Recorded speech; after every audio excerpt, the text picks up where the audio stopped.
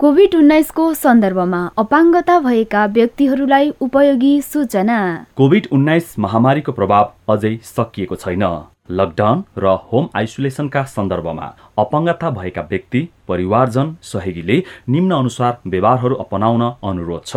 संक्रमित अपाङ्गता भएका व्यक्तिले होम आइसोलेसनमा रहँदा सक्रिय र स्वास्थ्य जीवनशैलीको अभ्यास गर्ने, जस्तै व्यायाम गर्ने, पोसिलो खानेकुरा खाने र पर्याप्त मात्रामा पानी पिउने, खाना खुवाउँदा वा दिँदा संक्रमित व्यक्तिको कोठाभित्र निश्चित ठाउँमा खाना खाने प्रबन्ध मिलाउने, संक्रमित व्यक्ति भएको कोठामा सकेसम्म कम समय बिताउने, उनीहरूले प्रयोग गर्ने कोठामा प्रशस्त हावा खेल्न झ्याल ढोका र भेन्टिलेसन खुल्ला राख्ने, सूर्यको प्रकाश छिर्न दिन झ्यालको पर्दाहरू समेत खुल्ला राख्ने।